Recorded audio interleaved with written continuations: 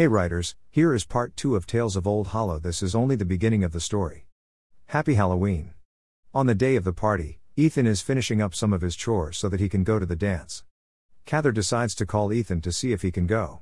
Ethan replies by saying, "Yeah, I can after I finish the last of my chores."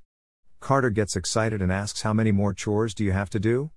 Ethan throws away the garbage as he states, "I am currently doing my last chore." Carter excitably says, "So that means that you can go to the party?" Ethan sighs and says, "Yes, I can, but still don't know if we can find anything." Carter groans and says, "I know, at least the party won't be boring." Ethan dismisses his excitement by saying, "Just don't go overboard. If we don't find anything, we need to head back to the party." Carter groans but reluctantly says, "Okay, fine."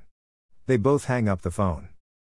At night, the boys sneak away from the party to look for the mystery box. Once in the clear of being caught, Cather says to Ethan, "Okay, so where did you see the box?" Ethan sighs and says, "Carter, the first have no idea where the box is." "Why are you so obsessed with something that I saw in my dream?" Before Carter can say anything, the box comes out of the ground and opens up like in Ethan's dream.